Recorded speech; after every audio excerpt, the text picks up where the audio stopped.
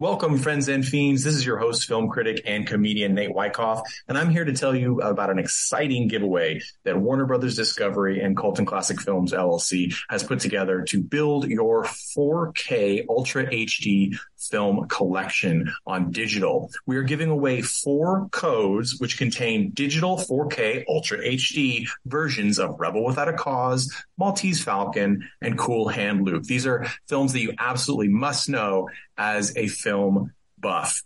You can get this code by being one of the lucky 4 people we pull from our newsletter list. So go to coltonclassicfilms.com/newsletter and give us your email and your name, and we'll sign you up for the newsletter and we will enter you in the competition. That's all you got to do. So please go ahead and do that. The contest ends on April 30th, and we will send out the winning codes on May 1st. Thank you so much for being a listener, and here's your episode of Colton Classic Films Podcast. Welcome to Colton Classic. Welcome, friends and fiends of the pod, to a brand new episode of Cult and Classic Films Podcast. I'm your host, film critic and comedian Nate Wyckoff, and today, instead of a pair, we usually do a pair of films, as you know, one mainstream and one cult, both thematically linked. We're just going to straight up do a film that we wanted to talk about for Halloween, and that is Peter Jackson's 1996 feature, The Frighteners. There's a lot to talk about this movie. I think it's solidly a cult film that is also loved by many mainstream viewers because it did have a wide theatrical release. And there's so much more we can go into, but before we do that, I want to introduce my panelists. We of course have Tad Mastroianni. How are you doing, Tad? Am I dead yet? You are dead. This is a specific request by Tad. It was. I'm actually very excited, but I'm also tired. It's, well, you know what? We're millennials. That's just how it works. We're always tired. Jeffrey Tucker, how are you doing, Jeff? Great. Thanks for having me on. Oh, well, it was about time. Just kidding. You're always on, and I love it. And we also have Mandy Longley. How are you doing, Mandy? Just peachy. Just peachy. Or pumpkiny. Pumpkiny. It's just pumpkin spice. Yeah. I am a little under the weather. Luckily, it is not COVID, but I don't know what the deal is. I seem to be degrading in health as I get older, which I didn't know that could happen. But apparently, it's how medical science is continuously failing us. Nobody told me that this is what 38 would be like. But I'm happy to talk about this movie, The Frighteners, starring Michael J. Fox and a plethora of other talented cast members, including Gary Busey's son, Jake Busey, just so many we're going to talk about. And of course, the amazing Jeffrey Combs, that I can't wait to dig real deep into this performance. But Frighteners is a film that is part comedy, part horror, part sort of action-y movie and special effects film.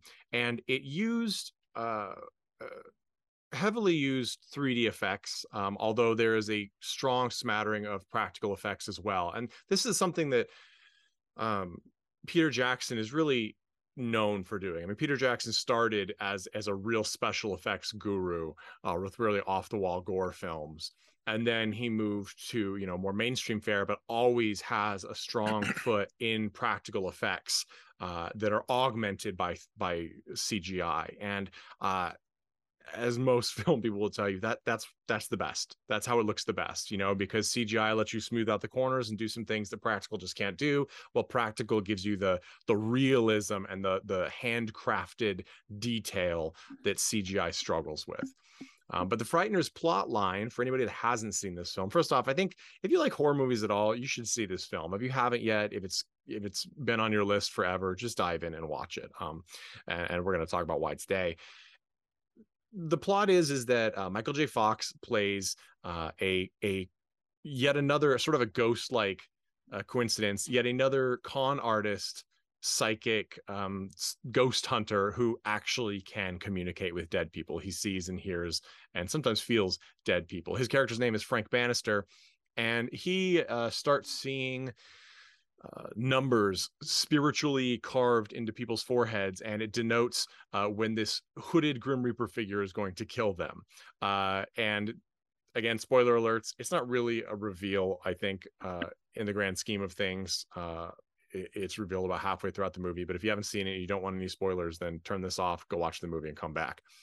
But the hooded figure turns out to be a local serial killer who's come back from the grave to claim more people and try and beat other serial killers' numbers. He has a still living girlfriend who is homebound and still crazy. And things kind of go from there. Michael J. Fox has to do a whole bunch of stuff. He has to sort of die a couple of times to fight the spirits on their plane. And we get a lot of really great effects, like faces coming out of walls and bed frames and picture frames, and ghostly apparitions doing ghostly shit, like picking stuff up, holding stuff in the air, making sex jokes, all sorts of craziness. Michael J. Fox is assisted by his soon-to-be romantic partner, Lucy Linsky, played by Trina Alvarado, and also the judge, played by brilliant character actor John Astin. And then we have his sort of two ride or dies, Stuart and Cyrus. Cyrus is played by Chi McBride, and Stuart's played by Jim Fife. And then, of course, Johnny Bartlett, the serial killer, is played by Jake Busey, and his what would you even call her? His love is played by, who is it? Dee Wallace, I believe, plays his lover. Anywho's, it's Dee Wallace, of course, has been in so many awesome movies. I mean, really, like a who's who of genre films: E.T., Cujo, Critters in 1986, The Howling. Just, I mean, it's sort of every movie you could think of that's worth watching from 80s horror, she has got a very good chance of being in. We're just going to dive right in. I want to hear what other people think before I get to my spiel, because the plot is fairly straightforward. It's sort of like in a video game where you have to change worlds, quote unquote, to switch from like the shadow world to the bright world, or the living world to the dead world, because you can't hit a character because they're on the dead world and you're on the other one. It's a complicated way of saying it, but anybody who's played a game like that, that's sort of the idea of the Frighteners, right? They're spirits. They can interact a little bit with people, but people can't really interact with them very much. So you have to die or be in like a state of death in order to really fight them. And so that's where some of the tension goes. So we get a little bit of Flatliners energy. And then we also get some like, trying to think of other examples where there's like a serial killer come back from life, Shocker, that sort of thing, where there's just all sorts of tropes are in this movie, I guess is what I'm getting at. I'm not sure. It's not so much that a ton of things are new, although there are some fun twists. Most of the new things are kind of visual elements and gag elements, whereas the actual story is solid, but it is treading familiar ground. Which isn't a bad thing, especially when your focus is, as I said, on really wonky characters, a little bit of humor, and some really kick-ass special effects that personally I think hold up fairly well. But Tad, why don't you start us off by telling us, why did you want to do this film and how did you feel watching it yet again? So I think that this is actually one of the most underrated films of the 90s. This was one of my dad's favorite movies when I was young, and I never saw it when I was young. My dad recommended it to me a little later in life, like high school era. And I sat down and watched it, and I was blown away by how much fun this movie was, especially, like at this period that I was watching this movie. Michael J. Fox had been diagnosed with Parkinson's. His career was almost effectively over at this point, and you saw how much of a range he had. He kind of played a really like sympathetic dick in this movie, which usually Michael J. Fox tends to play like snarky but kind-hearted people. Like, he's not a kind-hearted guy in this movie for the most part. He's really kind of a dick, almost like a Harrison Ford, Indiana Jones. I was just gonna say it was a very Harrison Ford moment. But I was actually really impressed even today by how good the special effects were for a movie from 1996. Although I think around this era, wasn't Casper out like the same year or a year before? I can't remember. What year was the Casper movie? Casper, that's a good question. It was close. I think it was it 90, 98, 95. So it was the year before. I was gonna say it had to be pretty quick. So I mean, Peter Jackson's proven himself to be one of the most solid directors of our generation, but like I just everything about this movie except for the end. Like I don't know if you had the same problem. I did. The ending of this movie tends to drag a little bit. Like they spend a lot of time throughout that last sequence. It's actually Mhm. a bigger chunk of the movie than I remember it when I was younger. But it also reminds me how many times, Nate, did I ask, when am I going to get Jake Busey as Carnage, as Cletus Cassidy? And I never Yeah. fucking got it. I wanted Yeah. that to happen. He would be a great. I mean, I absolutely love Woody Harrelson. I think he did a solid job. But Jake Busey is, to me, kind of what they seem to have based the comic character off of. Um, and it- yeah, so the final sequence is, I mean, it's at least 25% of the film, but they're basically running through the abandoned hospital sanitarium, and the sanitarium is where Johnny Bartlett and his girlfriend went on a killing spree all those years before. So what happens is basically the girlfriend is chasing uh, the two leads with a shotgun, and at the same time they're trying to get the sealed ashes of Johnny Bartlett, so he's sort of out of commission, to the chapel so he can be basically tossed into the afterlife, and they won't have to deal with him anymore. But what happens is crazy federal agent slash occult nut job Jeffrey Combs' character pours the ashes out and frees Johnny. And so we have this multi-character chase at the same time as Michael J. Fox's character is living flashbacks as he stumbles through the sanitarium of the original murder spree. And that's actually kind of my favorite part in a way, are those elements, because it's where it gets really creepy to me, because even though we've had all this supernatural monstrous stuff, the actual like being chased by an older version of a murderess and a murderer, and then like at the same time having flashbacks where you're living through their killing spree, really brutal killing spree in this movie. That was a good juxtaposition. But then there is this additional tail end part in the sanitarium where essentially it's just a comedy of errors with Michael J. Fox falling through a floor, and character A getting shot, and then character B sort of being, I don't know, just a lot of things happen. But I agree. I wonder if your exhaustion comes from the fact that it's that sort of, I call it the Uncharted or Tomb Raider syndrome, where like a character is beat up so much that by the last round of getting the shit kicked out of them, you're kind of like, I get it. Like, what's I, next? as someone who did play the Tomb Raider remake, I know exactly what that feels like, because by the end of it, it's like I don't even understand what is even going on anymore. But in terms of this movie, no, I still love this movie, and it's it's like a family film for like 75% of it until you get to that scene, and then it flips quite a bit. But like I could envision myself sitting down with my kids and watching it for the most part, because it feels like Ghostbusters all Right. the way up and basically until that point. And you mentioned Casper. I actually get strong Casper vibes from this, Yeah. which kind of tells us the time, because obviously they didn't really influence each other because they were in production at the same time. But they have that sort of like, it's a little risque for like, it's not going to be G rated, but solidly PG rated. And if you really worked at it, it feels kind of PG sometimes, not in a bad way, just in a light tone. But the reality is this show is definitely kind of gruesome. And what's interesting is a lot of people at this now, people hear Peter Jackson and they think Lord of the Rings trilogy. And maybe if you really press hard, then they think, the King Kong remake with Colin Hanks But what do we and Jack think Black. of? We I think kick of ass Dead for the Alive. Lord.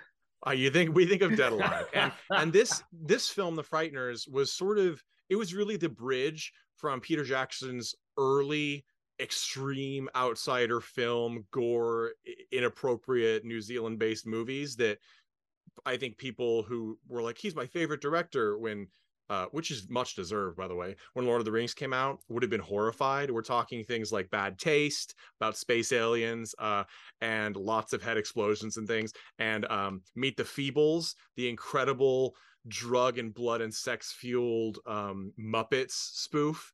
that he did, and of course Dead Alive, long considered the goriest film of all time. It's questionable, but it's pretty gory and disgusting, and a weird comedy. And then he did Heavenly Creatures with Kate Winslet right before this movie, and that gave that had a lot of people. That's why Chi McBride agreed to do this film right away. He had seen Heavenly Creatures and loved it, and a lot of people did, and so that gave him sort of the wherewithal to be able to get this film produced. Robert Zemeckis produced it, and it's really is a bridge between those early films and mainstream films. It's like all of the really grossness is toned down, but there's still a lot of gore and graphic violence and some sex humor, but it's not necessarily the core draw, right? The draw is this spooky mystery story. You're trying to figure out what's killing these people, and we have one character who can see something that others can't.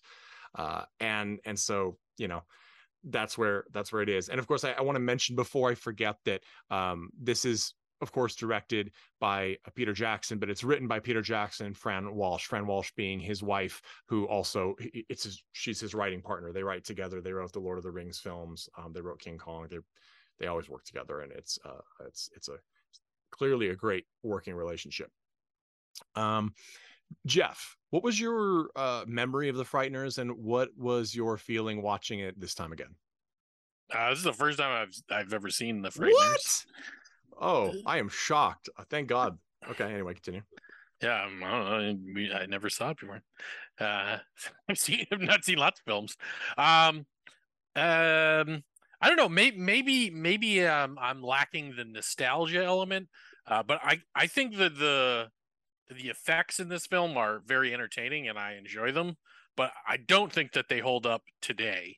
I feel like it was kind of like the ramp up. Like I can see the wheels turning and them like figuring out how to do it, and like maybe the technology was a little bit holding them back. But like, it was only 5 years after this film that Peter Jackson was had already released a Lord of the Rings film. So there's not a lot of time in there that the craft really ramped up pretty hard. And I think almost 30 years here later, the effects just they're great and entertaining, but I think maybe for a younger audience it might be a little hard for them to go into this film and view it the same way as I think that's fair. Maybe you are. It's interesting because, just to touch on that, I know I always butt in. Yeah. The one thing they did, because clearly it's CGI to the level that we would almost see on like a Sci-Fi Channel original now, right? It's so attainable. But one thing they did is, and this was smart, was I feel like they made really concerted effort to have no sharp edges in their 3D work. And it makes it tolerable to a level that so many other films don't. Like I'm thinking of the boar in at the very end of Brotherhood of the Wolf, which you could tell a lot of work went into it, but it stood out a lot because it to me it became polygonal. Does that make sense? Yeah. Whereas this one, they did their darndest to do without that. Yet we still it's dated comparatively. Oh yeah, absolutely. No, I agree. I mean, I think that there's a lot of craft here. And I think that like you can really just watch this film just like kind of going through and like, how did they do that? How do they do that one? Because it really, like you said, it is a mix of kind of practical with computer generated stuff, which is always really interesting because there's a lot of process that goes into that. And it's kind of interesting to at least kind of imagine how they threw that together with the technology at the time. But yeah, I mean, I think that, Michael J. Fox is like obviously, a gem of almost anything that he's in is completely watchable because even though he is like very unpleasant in this, he's still somehow charming. like his dialogue. He like treats his friends like garbage. Like I Yes, don't even understand how he earned such wonderful friends that are like just never dissuaded from like coming to his rescue. Really, you've listened to me on the podcast, right? Yeah. Maybe so. But it's just like he doesn't listen to them. He doesn't seem to, he takes them for granted. He ignores them. He quite frankly doesn't seem to care what their problems are. And yet they're willing to sacrifice themselves for him. It's like it there doesn't seem like a balance in that relationship, which makes him seem even worse than like if he was just a curmudgeon in a room talking to himself.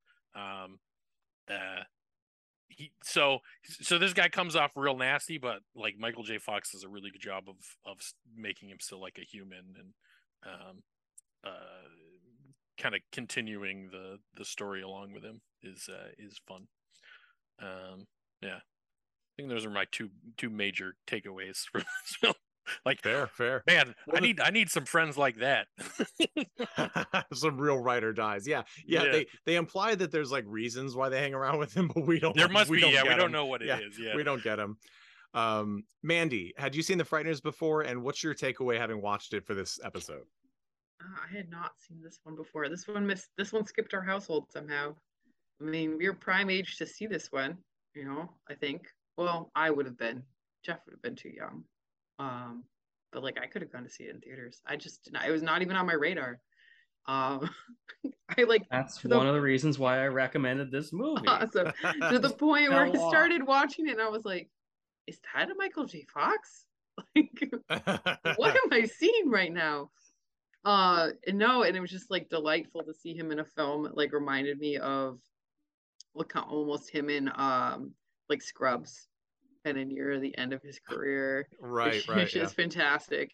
In that, it's just very nice to see him,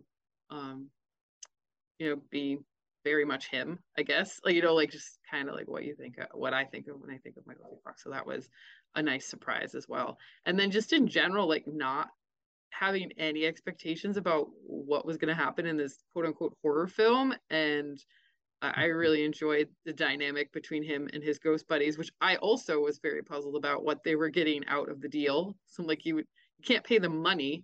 It's not like they need a place to live exactly. It doesn't sound like he's working on helping them cross over or achieve goals or keep in touch with family or whatever it is that they might be wanting. Like, no idea. I was like, what?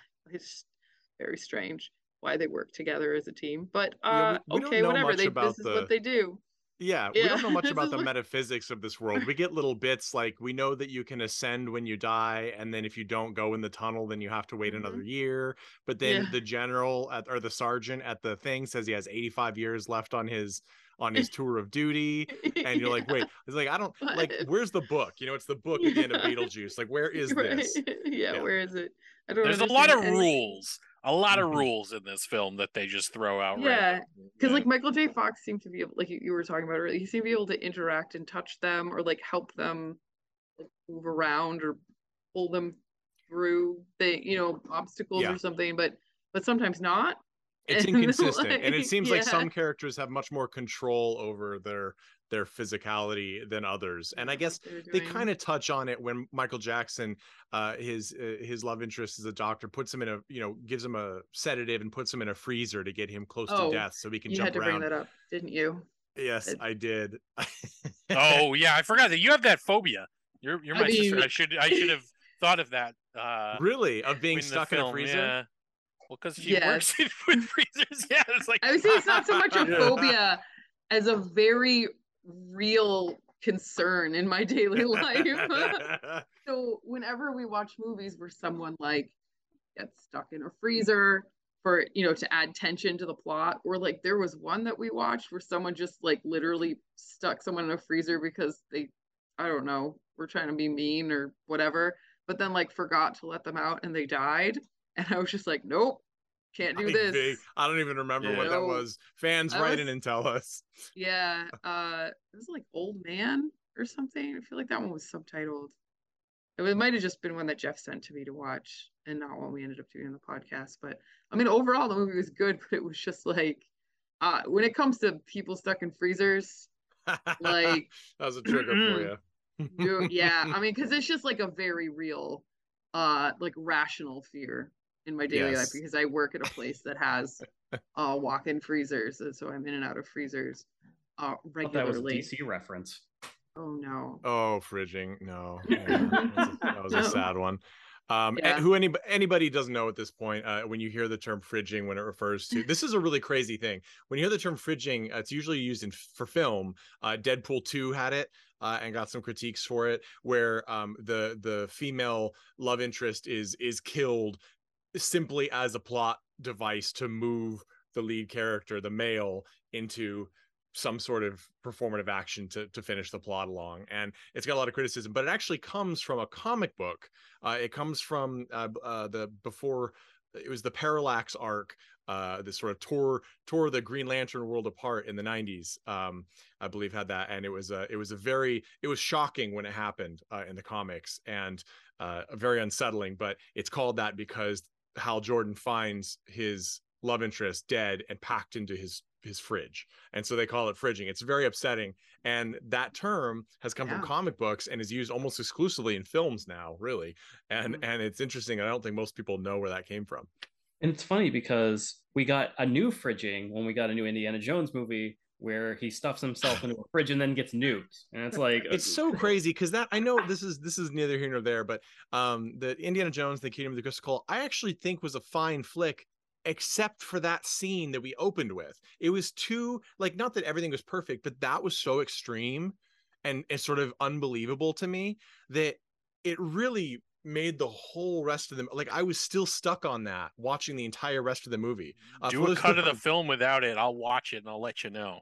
Yeah, because seriously, like that one, that's not a bad idea, because that one scene, you know, Indiana Jones is going to be stuck in a nuclear blast, a mushroom cloud, hides in a fridge, and the fridge is launched from the explosion, lands, and he gets out unscathed. That was, I'm okay with, like, you know, writers like not fully understanding physics or even just ignoring, like in this film, they kind of just made up rules and blah, blah, blah, blah, blah. That's fine. But that one's just like, it's such like a fundamental misunderstanding of like physics that it's just like because it's not just like radiation, it's an explosion. Like, the fridge doesn't protect him. If it's accelerating out at the speed, that means he's now accelerated at that speed. It's the same force as getting hit by the explosion.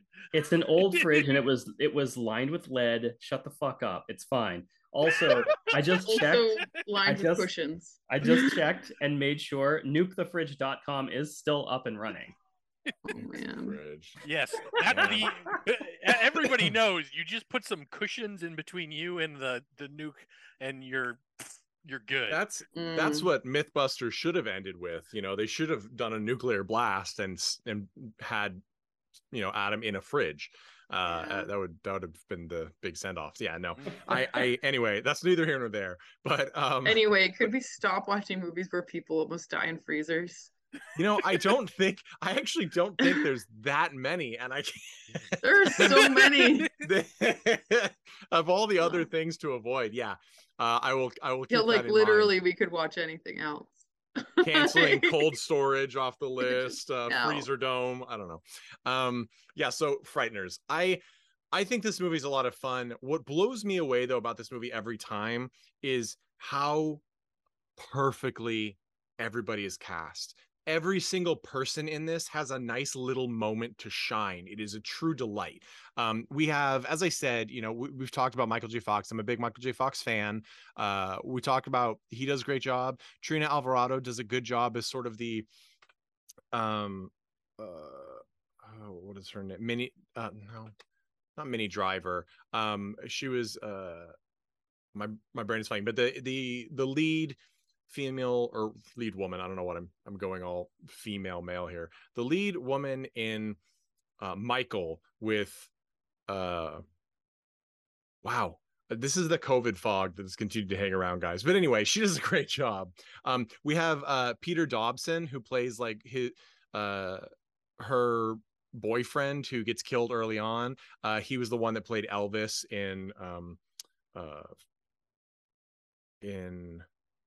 wow, it is bad today. Sorry, guys. This is what COVID does. Be careful. This will mess with your brain. In that movie, Tom Hanks, he runs Forrest Gump. Jesus, criminy. Anyway, he plays Elvis in Forrest Gump. But he does a really good job in a comedic part, being this sort of bumbling, jerky boyfriend. John Astin, as we said, plays the judge. I always get uncomfortable with the definite non-Me Too approved. The judge, well, there's no other way to say it, humping a mummy in a sarcophagus scene. Yeah, I was going to mention that moment. And then saying, I like it when they lie still like that. Oh, it's yeah, just that was real weird. cringy. That was it's real just cringy. real cringy. And Yeah, I'm sorry. I know that it's like, well, bad. it's a different time. No, it was cringy when it happened because I was in the theater. Bad. It was cringy. And that's what does that even mean? But it's definitely like very rapey, very yeah, it's a weird moment. And you know, it's like I said, this is clearly a bridge between like the Bad Taste era Peter Jackson and the Lord of the Rings era Peter Jackson, and that's intentional. Like I can tell you for a fact from being a fan of Peter Jackson's work all the way up, off-color jokes, and this is, I think kind of is actually kind of a staple for New Zealand film and media in general. The off-color jokes are ever present, and so that's not a mistake. It was just as unsettling at the time as it is now. And yeah, that was weird, but he does a great job. Of course, Jake Busey does the best crazy person. I mean, he did it in Contact too, because he has the looks and energy of his dad, Gary Busey, but with a much more youthful, like powerful exuberance. Like in some ways, Jake has dead blue eyes. Yes, just that if you look at them individually, it's like quite handsome, but his energy and that huge, you know, Busey grin is just terrifying. And he played a crazy person in Contact. He played this crazy person, and whereas his dad has always looked like a man, like, you know, when we watched Eye of the Tiger, like and Ginger Dead Man, both pre and post accident, Gary Busey looks like a man, whereas Jake Busey always has a boyish quality to him, and it makes the crazy more unsettling to me. And then we get Chi McBride, who is, you know, the guy that died in the 70s, Cyrus, so he has an afro and like a leisure suit, and he's one of the ride or die friends. And then we have Stewart, Jim Fife, who I believe died in the 50s because he has sort of like a preppy, trying to be cool greaser look, with like a red leathery jacket. And then we have Troy Evans, who I always love. Troy Evans, he's playing yet another sheriff, almost always plays a sheriff. People, if you don't remember, this isn't the first time he's worked with Michael J. Fox. He was a basketball coach in Teen Wolf in 1985. So they'd worked together before, but you sort of, if you don't think you know Troy Evans, you do know Troy Evans. He was in Demolition Man, Fear and Loathing in Las Vegas, just so many films. But he does a good job, and he usually plays the sort of dumb cop or like dumb assistant. And this, he's like the amiable, goofy, seemingly dumb sheriff, but he also holds his own and like kind of tells, like when he's talking to, when we first get introduced to the crazy FBI agent that Jeffrey Combs plays, Dahmers, he holds his own against Dahmers and kind of tells him what to do because Dahmers is being weird. And that was nice because it was more of a real character than just a stock dumb sheriff character. And then we had, as I said, Dee Wallace plays the Patricia Bradley. She was the 15-year-old girlfriend of the serial killer who's grown up and was sort of acquitted, but everyone thinks she was part of it. And of course she is part of it. Now, I think this movie, this is crazy to me, but this movie really was trying to get a PG-13 rating. In fact, there's scenes that were shot that were never finished, and lots of stuff that was cut by Jackson to get a PG-13 rating, and they kept putting it forward to the review board, and it kept getting an R. And so eventually he just was like, well, why? He got mad apparently at himself for cutting so much when it wasn't going to happen anyway.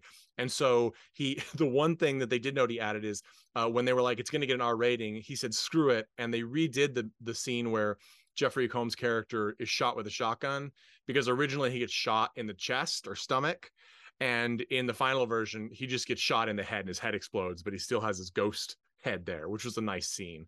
But it's, to be honest, with the plot line in general and the scenes that are present, it's wild to me to think that this would have gotten a PG-13 rating. It's just too, it's the plot element is too gruesome for a PG-13 rating.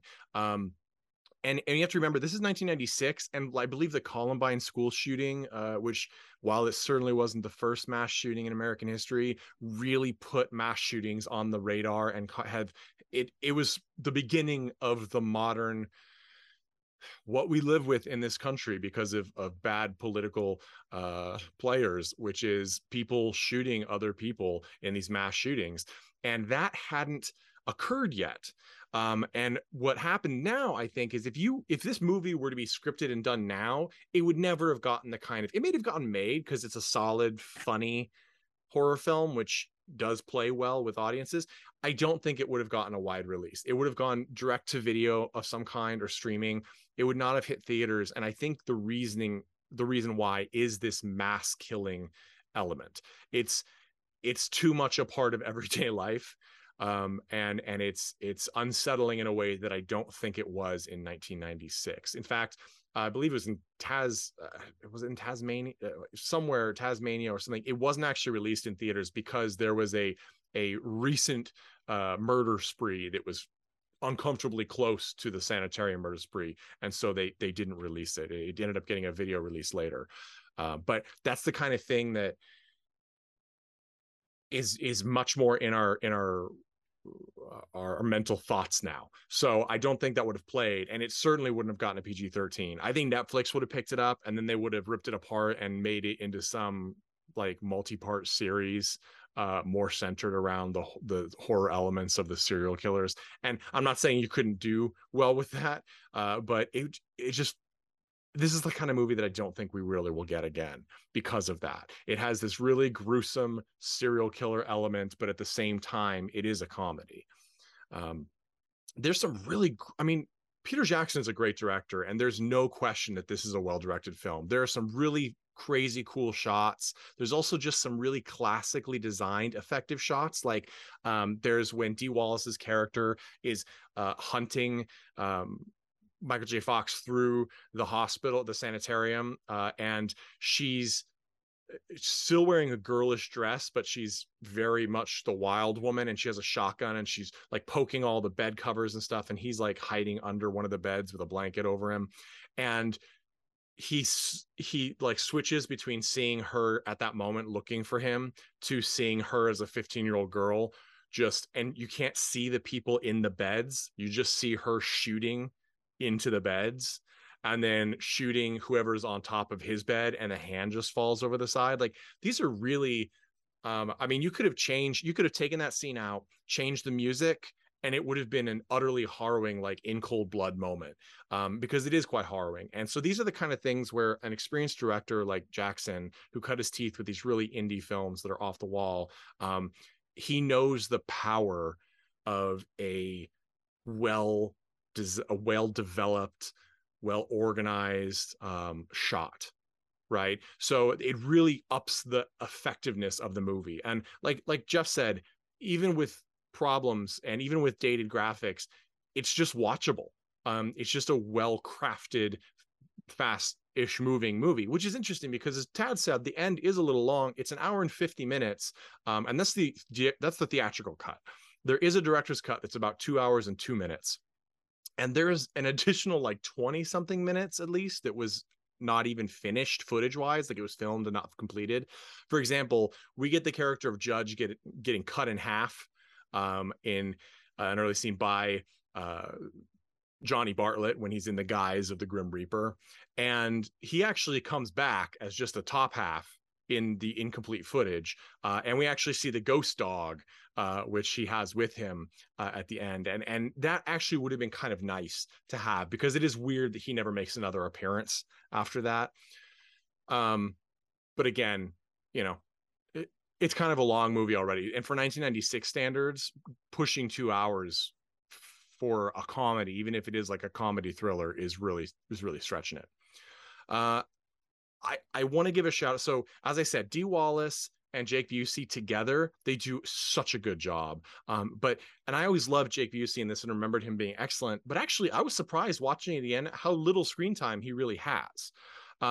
He has this scene where when they think he's defeated, and he has this like spooky monster face that he had with the Grim Reaper guys, and Michael J. Fox's character picks it up and starts slamming the fleshy face against like a tomb, and then it splats against the wall and it becomes who it really is, which is Johnny Bartlett's face, and it slides down, and he has this great like little mini monologue conversation as this sliding goo face, and he does really well, and they did a good job with that, even with the slightly dated effects.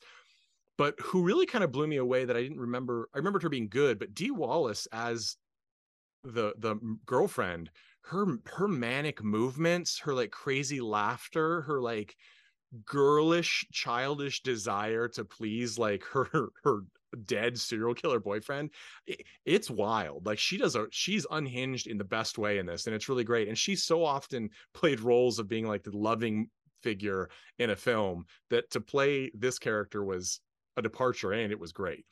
But the one that really steals the show for me, that it just blows my mind that he hasn't been in more mainstream. And this is not to say he doesn't work. He's worked a lot. He's done some amazing things. Jeffrey Combs as Agent Dahmer is just, I can't even, he's so perfect. When he steps in front into any scene, he just owns it. And Peter Jackson lets him play. Like, we get so many close-ups of him, and he's wearing contacts in this, so his eyes are very dark, and he's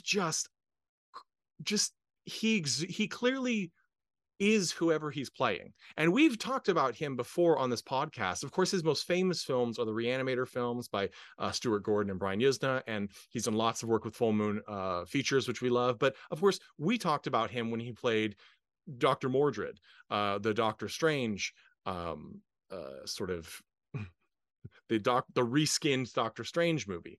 But in this, I mean, he is just so good. He has it's the first scene we get of him. He has this super Hitler style haircut, which if you're watching the video, I'm sorry, I'm not a Hitler fan, but I do have a bit of a crewish cut right now. But he has this crazy, which apparently was his idea, because he's like, this guy is a super nationalist nut job. And he walks in and starts grilling the lead actress about Michael J. Fox's character. And then when she gets agitated and yells, he like has this insane panic moment and throws up in his mouth and has to run to the bathroom because he has a problem with like aggressive female voices. Like, he has this literal, it's just like he just has spilt so many insanities into one character that you don't know exactly what his backstory is, but I bought every single line coming out of his mouth. And then we get the scene where he reveals that he's like, he not only believes in like telepathic or telekinetic murder, but like he's a true occult fanatic, and he rips open his shirt and he has like occult tattoos and big scarification things on his chest, and which also apparently was part of his decision making towards that character, as he thought that should be the character. And it's just brilliant. It's just he acts with just his eyes in several scenes. I mean, there are multiple scenes in this where we just get a close-up of his darting eyes, and it is effective. It's almost as though we step into a whole new level of movie when he's on screen. And Peter Jackson wanted him in there because he loved him in Reanimator. And it's one of those things where I saw him and I'm like, how could more mainstream filmmakers not have jumped on hiring Jeffrey Combs for these kind of parts? Like, if he's never gonna, at that point he wasn't certainly old, but he was older than a lot of the lead roles, and he was he's also, I believe, fairly short. In this, he doesn't look short, but also Michael J. Fox is very short. But he's shorter. So it's like, I understand not necessarily fitting the bill unless you already had an established name, like Tom Cruise can get over those elements. But for these side roles, these really quirky side parts, I would cast him without even knowing. I would make a role for him if I knew he was available. Like, that's how amazing he was in this for me. So we've talked a lot about this. The Frighteners is a fun one because we have two newbies to the Frighteners world and two old hats. So thank you, Tad, for giving us this. But I'll start with the recommendations. I certainly recommend the Frighteners to anyone who likes quirky cult horror comedies, but even a mainstream thriller horror comedy. Like, it really does have that crossover appeal, which is why it got the theater release. Interesting fact before I pass it on, this actually was intended to be another Tales from the Crypt Presents movie, like Demon Knight or Bordello of Blood. And I'm a huge Demon Knight fan, as well as, of course, the original TV series. Bordello of Blood has its moments, but certainly Demon Knight was the top one. And that I can see that in this. That would have been really great. However, Zemeckis, as producer, was like, I like this a lot. I think it should stand as its own film. And I kind of think that's the right idea, because Tales from the Crypt was a nice tag on to release when you weren't sure that the movie had some sort of wide appeal. You know, you wanted to bring in the audience that would have just followed Tales from the Crypt anywhere. Whereas this, I think it does have enough to stand on its own, and you didn't want to give, it's already long, you didn't want to give any extra minutes to a framing narration or anything. But I recommend this. As Tad said, it seems like you should be able to show it to younger kids, but I don't think you can. I think it's too gruesome. There's also some weird, gruesome practical effects that we get with the ghosts. Like Jim Fife's character gets like his face blown in at one point, and like it's just this gory mess, and he gets his head chopped up by a car fan and blown out the exhaust. It's goofy, but it's definitely for an older audience. Tad, would you recommend The Frighteners from 1996? And if so, to who and why? It's my movie. Yes. Yes, I recommend this to, basically, like you said, people who may be familiar with Peter Jackson, but may not be familiar with his filmography, because this is, like I said, I feel like this is a criminally underrated film. It fills that gap in the mid 90s where it's like it echoes Ghostbusters and also some sort of Men in Black at the same time. Like you kind of get that feel throughout of it. Mm-hmm. But no, absolutely, go watch it. It's great. It's great for Halloween. Just I don't know, 10-year-olds and up. That's fine. Yeah, I mean, I could have seen this as a kid and probably wouldn't have been too. Yeah, but you were a weird kid. I was a weird kid. I certainly was. I mean, I saw Terminator 2 at 8. I mean, this movie's nothing. I saw RoboCop at 5. That's I still can't watch that movie. I'm sorry. Well, we're going to, so get used to it. It's one of my favorite the remake, films, right? Because the remake was. I have opinions about the remake. Maybe we should do them both, because I think Jeff has opinions too. But yeah, so I want to say too, this is kind of an unknown film, because what other horror film came out in 1996 that kind of stole the thunder? Scream. Scream came out in 1996. In fact, I believe they both have a cover of Don't Fear the Reaper. So there were parallels. Frankly, I much prefer The Frighteners, and that's not digging on Scream, but I think The Frighteners is for me, I like the supernatural monstery funkiness of it over the serial killer slasher, although there's certainly great elements to both. Jeff, would you recommend The Frighteners from 1996? If so, why and to who? Well, if you've watched any of this, you know that I'm not into the horror genre. This kind of almost doesn't quite fit into it. Like, let's say the second half of this film is definitely, but the first half is almost more like you know, a 90s or an 80s film. Like, it can't even be like placed in a genre. It's more of a time capsule to the period. Very Ghostbusters-y. Yeah, there's like, yeah, I do like, though I do think the effects are dated, and they may be hard for young audiences to get into. I do think that there's a kind of like a historical reason to watch this, and that it is kind of like the beginning of special effects becoming great. I think that this is really ambitious, and part of the reason why it doesn't hold up is because there's so many effects in this. It's almost all effects at certain points. Like the climax is just pure effects. Almost like straight like video game cutscene almost. But because they were so ambitious, in my opinion, it made them work really hard and like come across a lot of challenges and get better. And 5 years later, we have Lord of the Rings, which is a masterpiece. So I think it's worth watching just to kind of see where these things kind of came from. And I like how you said that that it's like a progress. Like we've been talking about how it's a bridge between Peter Jackson's personal tastes and style. I also think you're right. This is actually kind of the last best gasp of original green screen technology. Like they worked really hard with it to make it effective, and for the most part they achieved, I think, the best green screening that there's been, until of course now we have insane green screen-esque technology that we're getting with the Mandalorian and things like that. But the traditional green screen this is where I think we get the best of it, and also where it's moved on to new technologies thereafter. Mandy, would you recommend The Frighteners from 1996? And if so, why and to who? I would. It was fun. It was a great piece of Michael J. Fox's acting. And like you said, everything else was perfectly cast. So it's just kind of pretty delightful as far as that goes. We also, I don't know if anyone noticed, did not completely hack apart the plot or choices for different scenes that were put in True. or not put in, which is common when we review a film.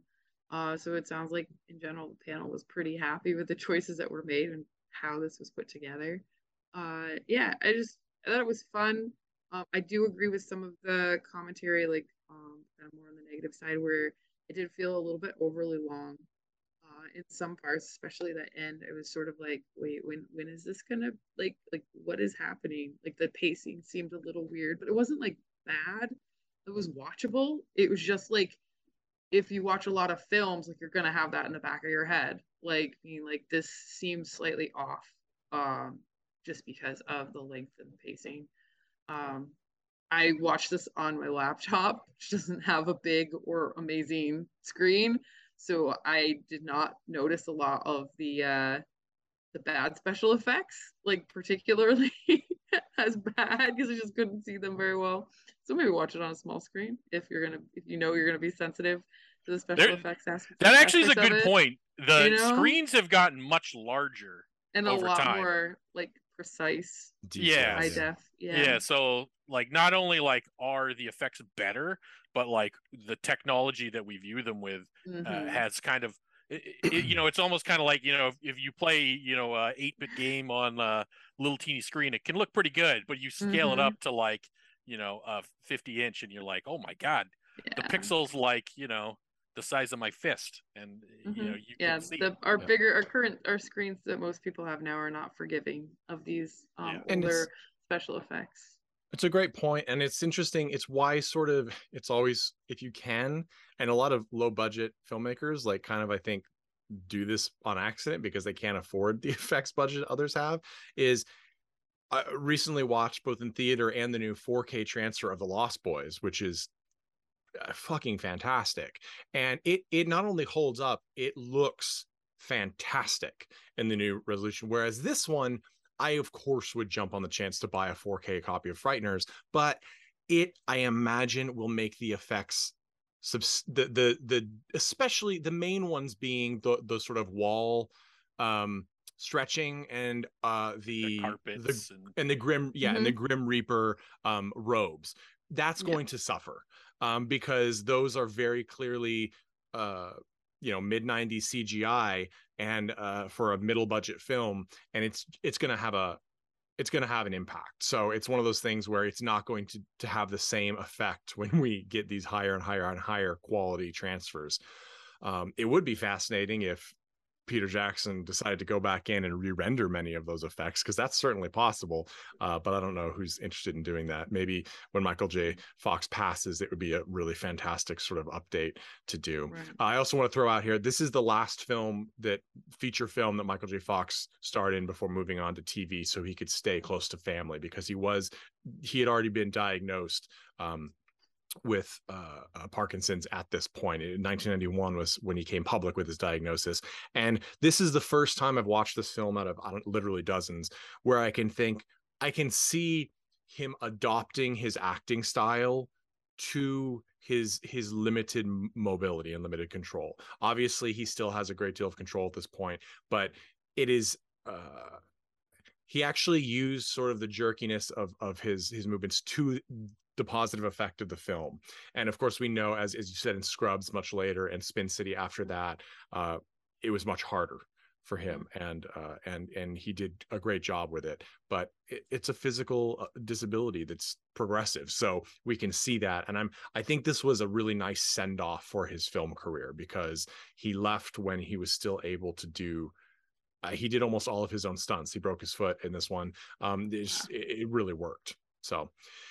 All right. Well, this has been The Frighteners for our spooky October episodes. I want to thank everyone for being on the panel, but also everyone listening. Thank you so much for supporting Colton Classic Films podcast. Please send us requests, reviews. If there's something you want us to do more of, something you want us to do less of, hate mail for Tad, send any of it to Colton Classic podcast@gmail.com, or our new email, which will be taking over, info@coltonclassicfilms.com. That's info@coltonclassicfilms.com. Please leave a review wherever you get your podcasts and rate us all the stars, all the ratings, and it helps other people find us. And tell your friends, tell your enemies, tell everybody. Everybody should watch us. Everyone, all the time.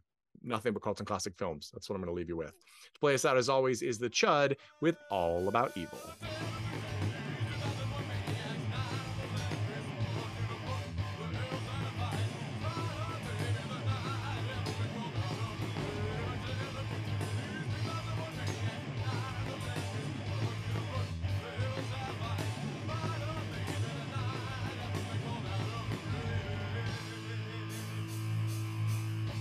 Hey everyone, thanks for listening to Colton Classic Podcast. This podcast is important to me, but what's more important are the rights, privileges, and freedom from violence of everyone in this country and in this world. And that means supporting Black Lives Matter. If you'd like to make a donation, please go ahead and visit coltonclassicpodcast.com, where we have a list of places you can donate and help out. And please stay safe.